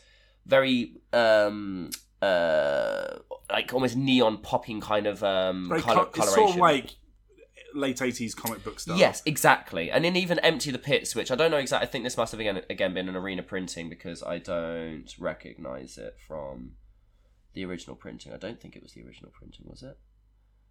Oh, it was. Oh, I take it back. I thought Empty the Pits was different. Maybe it's only the digital version. I think it's only the digital version, because I haven't seen the artwork before. And again, it just has a really striking art style, has only really done a couple of artworks over the last couple of years, but I think they're the kind of person where they're going to lean into it more, because, again, it just pops so much more. It has this real evocative style. It's very similar. It reminds me, although it's much more modern in terms of its inking and its composition, John Higgins, who was the colorist for the original Watchmen graphic novel, where, like, skin tones were used as kind of, like, purples and blues for, like, regular ass humans, like, regardless of what you would consider their real world skin tone to be, and, like, using color palettes that sort of you would think doesn't work but creates a coherent visual narrative. It's almost like how in Venom, however Venom was always illustrated in Marvel Comics, it was with that blue and red tonal shift. Yeah. So even though he's not blue or red, it gives that brighter kind of vibrancy. And also, if you are, weirdly, and it's a very, very niche reference, but if you are someone from England and you've seen the Tina Turner kind of big movie poster, it's her in all vibrant different colours. Like, her actual regular skin tone colour doesn't come through at all. It's all blues and reds, but if anything, that shows more of her colour off, because it shows how the colours are reflecting off of her natural tone. Yeah. It's a really cool way to play with it. A really cool art style. Yeah, I agree. Big Very fan. Cool. I'm going to go back to back, because I've got it right in front of me. I've got it right in front of me. We've got a new artwork for Lightning Helix. And this is an artist that I think we've spoken about a couple of times recently, and I'm just going to laud it again. Eli Manaya. And they have, again, this really kind of coarse brushstroke effect. They did Get Lost from... nearly said Rivals again, from Lost Caverns of Ixalan. They did the Desecrate Reality artwork, which is an Eldrazi spell. They did the Spark Rupture artwork, which I have a playmat for. They did the Song of Night and Day from Dominaria United. And they've got a couple of cards in this set. They've got the Push Pull, they've got Lightning Helix, and then they also did... Oh, I've lost it. Treacherous Greed. And I'm going to show you quickly, Andy, because this is not an art style that you really see very often. It's it feels very confusing. It feels very, again, abstract, interpretive. You can glean different things from this artwork. It's not very much. It's not. This is what the artwork is. Here's a subject matter. Here's the point of focus. That's it. You don't have any interpretation going on. It's very. It's coarse, abstract brushwork, and it pops sometimes on Magic the Gathering cards better than your photorealistic ones will. And if we can keep getting this, and Eli's been getting a lot of cards recently, in this set, getting 3 alone is really, really good. It's nice to see them. They're having more and more opportunity to express themselves, and they're having more and more opportunity to put it into sets. again, I think this is probably the best Lightning Helix artwork that they've done. It has a little bit more going on than some of their other artworks. It's very different to, say, like the Hex Gold Slash, which was from Obi-Wan, of where the backgrounds were very cool. Stark white backgrounds. When it's the artist proof card that comes in the pack, God, it looks fucking delightful. I'd love to see some more of this. I think it's really, really pretty. Agreed. Shall we cap off by talking about the different frames? Yeah, because we've got two. We've got two in this one. I don't actually know what the non-dossier... I don't even know they're called dossier. I don't think it's called the dossier treatment, right? I think it's called something else. Let me check if it's right in front of me and I might actually say it.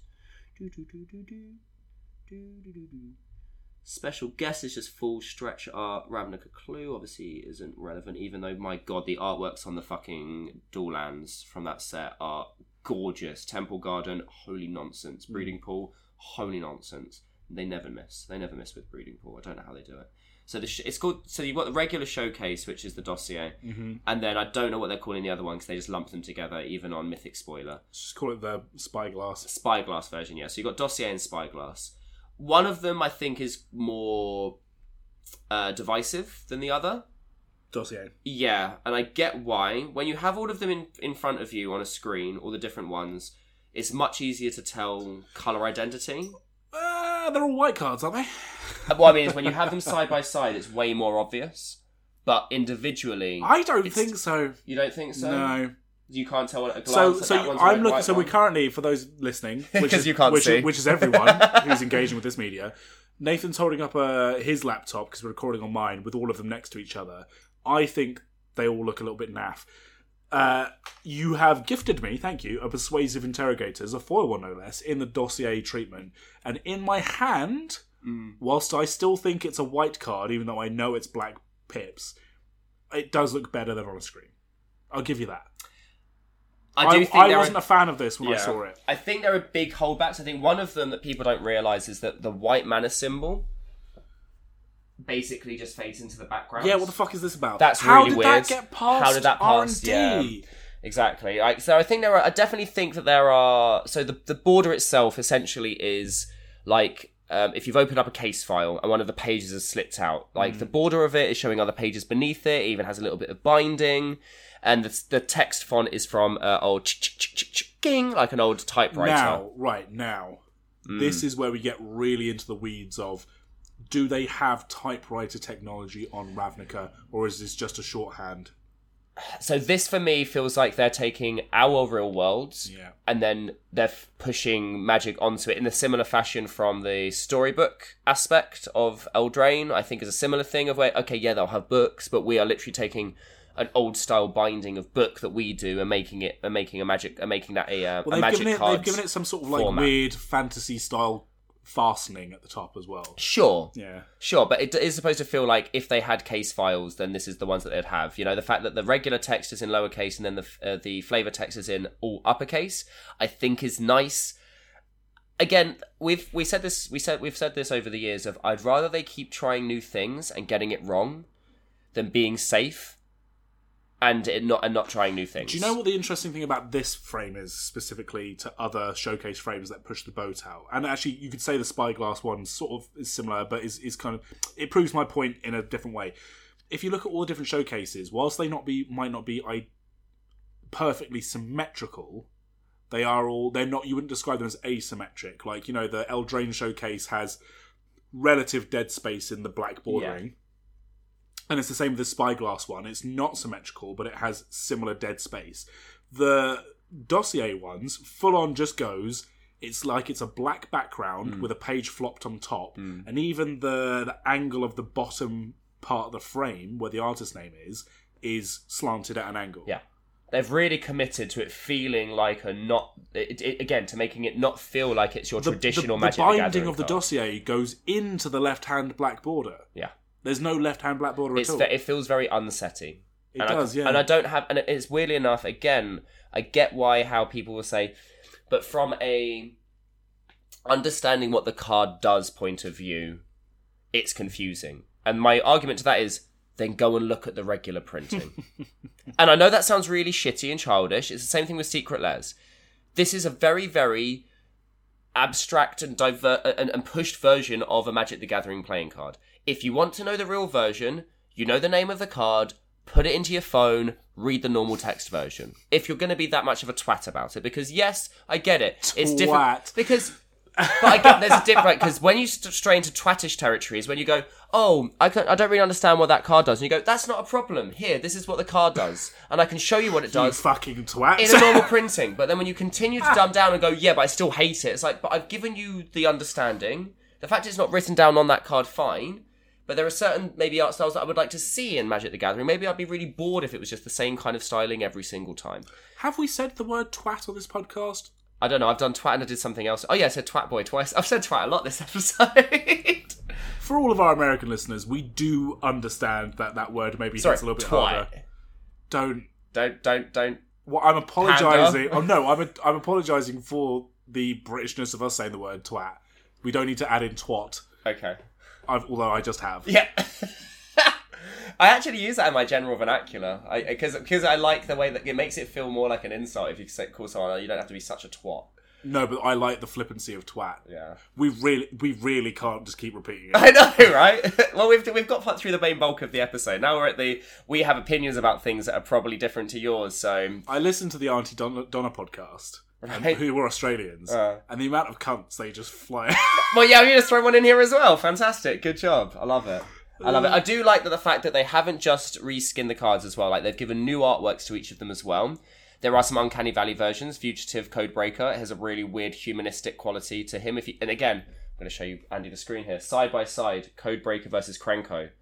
The goblins have a bit of a weird interpretation diversity going on when they all should kind of look the same. Well, now. Oh, okay. Do you know what? Challenge. Because I knew we were going to talk about crime novelist.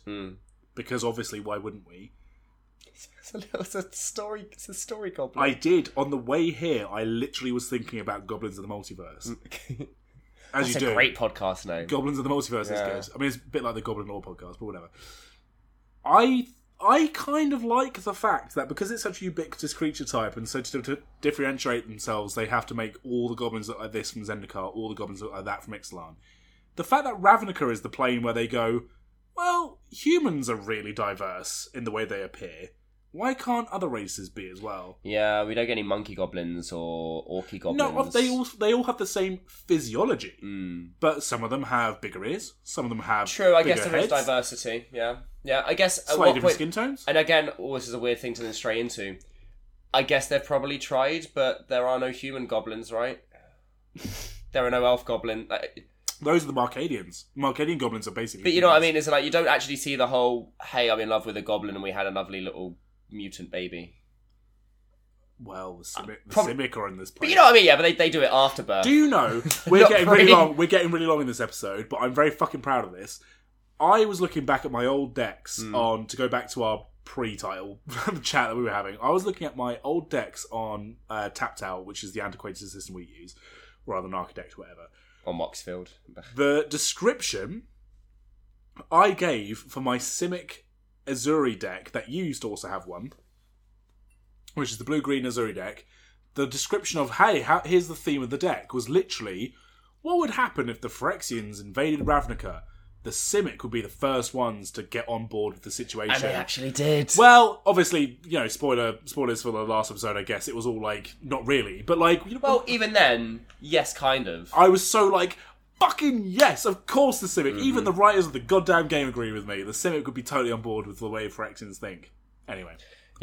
So that was the dossier one. Again, I think that they haven't done generic art style for them as well. Some of them are like flat anime style, like Atrata. Some of them are even like more artistically involved than their regular versions are. Oh god, I've accidentally done back. Fucking hell, honestly. Why is everything just a massive scroll in life? Scrolling through life until we die. Millennials. And then you've got some that are more flat. Then you've got some like Izoni where the art style is like really like it's suggestive. It's not specific at all. And even Lazav, you get actually like him looking young. You even get his eye in it. Like again, I like that we get more versions of certain characters. I like that we get more versions of Magic the Gathering cards. And then to kind of copulate that into the other one is that I think that this Spyglass version might be some of the best Magic the Gathering cards visually that they've printed ever.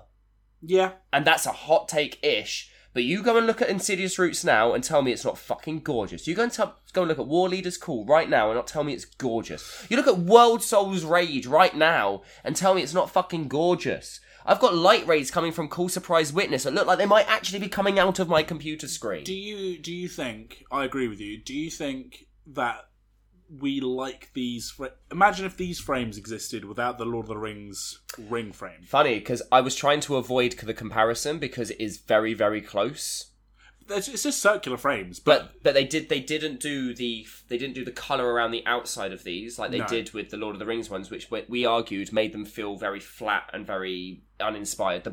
The negative space was filled with colour, which actually made the negative space worse than just leaving it as negative space. Did I argue that? Because I think you did. No, I think we said that the art felt a little bit because I love some of those arts. Yeah, no, the arts are great. And what I mean is the colour around the outside. Okay, it just felt like they basically created a load of negative space that then they just filled with blank colour for no reason instead of making do you know what? it I worth couldn't tell you what a single card does from the Lord of the Rings set, but I can tell you what they all look like. Do you know what's funny is I've only just realised there's a third different art treatment that we haven't spoken about that I completely forgot existed. What's that one? That's the one where, you know how they did the Aftermath and they gave us some Ravnica cards and they put the Ravnican architecture around the outside of the frame? Oh, yes. And they did 6 cards from the set. Sorry. The reason I didn't think of those as being the same thing is because they're not new frames. No, they're not new. But we also hadn't had any new ones from them, and we got an extra 6 from the set. 5 of the different guild leaders, and then Niv Mizzet. I will argue, now we're speaking about all the legendaries, that it kind of annoys me that Delaney, the stupid little white got 2 paragraphs in the story character, gets a mythic rarity for just being... Expensive card. Because it's mythic, because... Oh, it's a 2-power it's basically like Elish Norn. It's a 2-power tribal, or 2-power typal ETP doubler, which has no splashy it's not really a splashy mythic effect.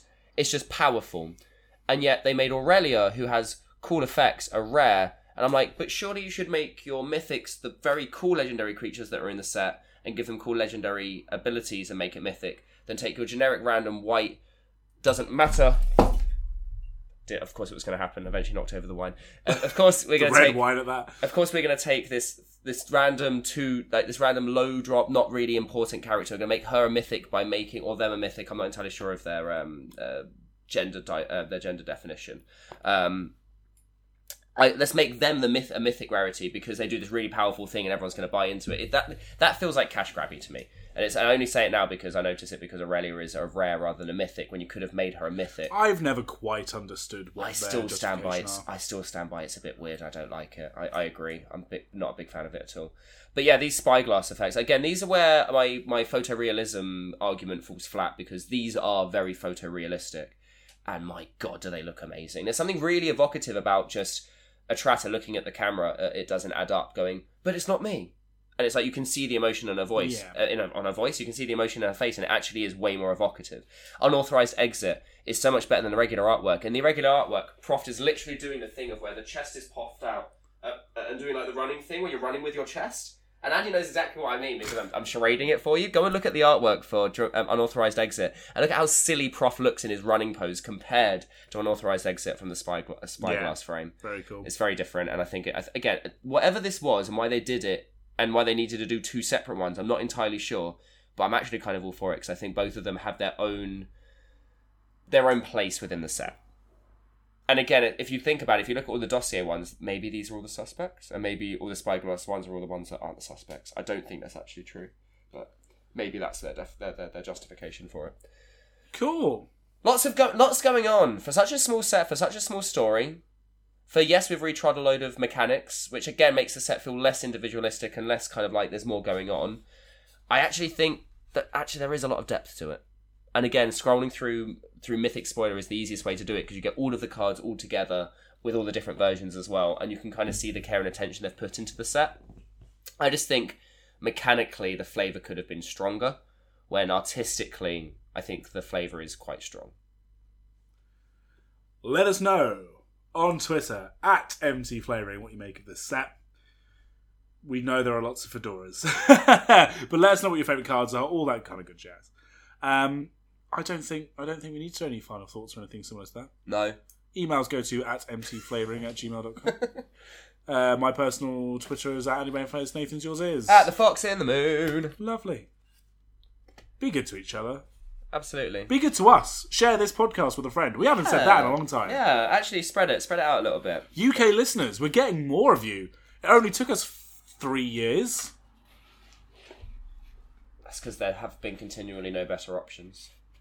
I feel like eventually people just come to us and they realise. Also, we've had a couple of, like, shout-outs-ish, like, recently from people saying, like, hey, these guys are good. Yeah, we tend to be... We're actually not bad at what we do. No. We know what we're talking about, ish. We just tend to drink too much and waffle a bit. If you've gotten through an hour and 40 minutes of this podcast, we hope you agree. Otherwise, what have you done with your time? Yeah. We'll be the long-form podcast. That's it. We'll undermine all of those other succinct, let's get the information out, and we'll just sit here and just chat the shit for a little while. I've been listening a lot to the EDH Rec podcast, which is odd for me, because usually I don't listen to, like, watch play type stuff. I quite like them. I quite like them, yeah. There are always Dana Roach was one of our first ever followers on Twitter.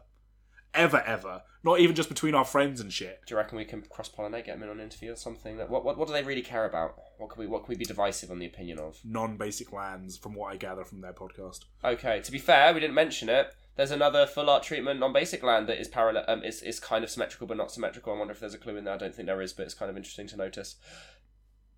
We'll be at Magic Con Amsterdam. We will be. We said we might not be. No, we made it happen. Andy Man even made the ticket happen for me because I actually paid one too many months' rent when I was moving house. By the way, it's a loan. I didn't give you that money. Don't pay a deposit having not got your previous deposit back, and then paid an extra month's rent in the last place while paying a month's rent for the new place. Yeah, you're 31. You should know that. 2. Oh no, you're 32. Good job. Yeah, I know. I'm getting there.